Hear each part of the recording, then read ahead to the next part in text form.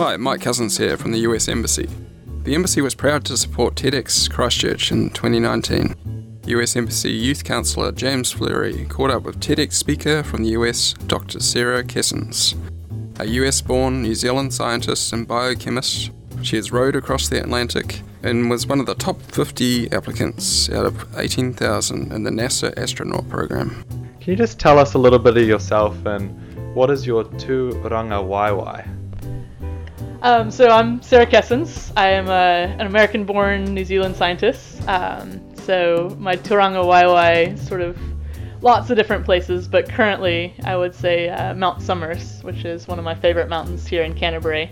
And you basically get a 360-degree view of all of the Canterbury Plains and the Southern Alps, and it's just really where I feel most comfortable, and just being able to see of all of the South Island is a really cool feeling. So you were one of the top 50 applicants out of 18,000 in a NASA astronaut program. How was the experience? It was one of the most phenomenal experiences of my life. The things that NASA does are so phenomenal, and getting to be a part of that for just even a little bit through the NASA astronaut selection process was incredible. It's incredibly humbling and such an honor. Just to be able to interact with people in the astronaut corps and the whole manned space program and the other interviewees who are just phenomenal people. It was really like adult Disney World getting to go to the Johnson Space Center. So you're developing synthetic biology solutions to combat climate change, facilitate space colonization, and advance innovations in medicine and agriculture. Can you explain some of these solutions in these areas? Yes, absolutely. So some of the tools that we're developing for biology right now are just really, really exciting and really, really powerful. And we can do a lot of amazing things with those tools. And so at the University of Canterbury, in collaboration with NASA University, Callaghan Innovation, and Victoria University of Wellington, we've developed a new tool for basically assembling biosynthetic pathways, which gives us the ability to engineer all sorts of organisms to create better solutions for agriculture and pharmaceuticals, both here in New Zealand and around the world.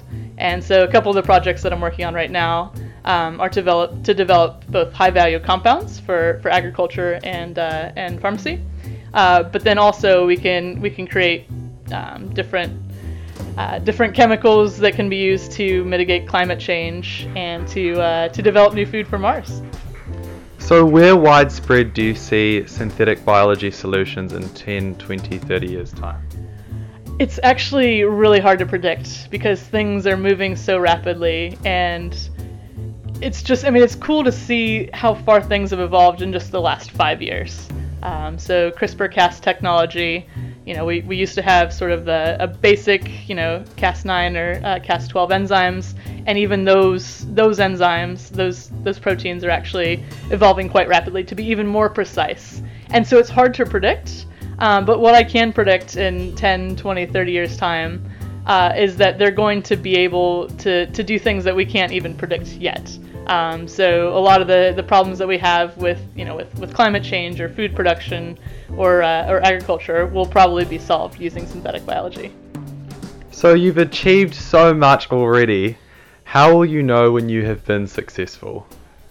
That's an interesting question. That's a tough one. I think a lot of scientists, and I think a lot of people in general, have a real imposter syndrome, and we sort of downplay our own achievements, and so I don't really know when I will say I've been successful.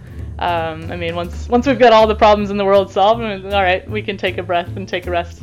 But it's something that I'm really passionate about and I really enjoy. So I don't really think about the sort of milestone successes. I just enjoy what I do, and being able to keep doing it is a success in and of itself.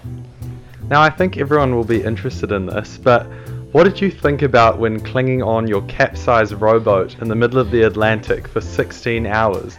What kept you going? My teammate, Emily Cole, by far and away. We had been teammates on the rowing team at Purdue University for 5 years at that point, and we trained for the ocean row for 2 years.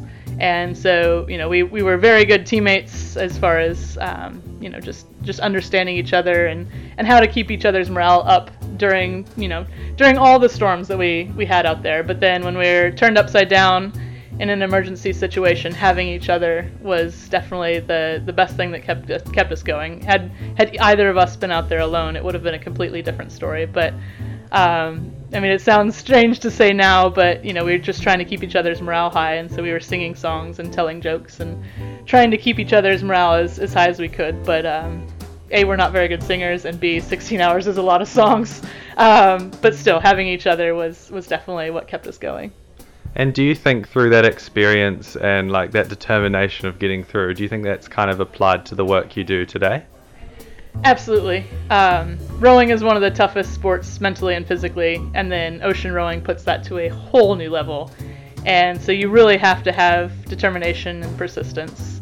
And then obviously, going out there and getting into tropical storms and capsizing and, sort of not knowing if you're going to survive or not, and then being rescued and given that chance to keep going and to continue pursuing your dreams and continue just life in general, puts everything in a new and bright and just beautiful perspective.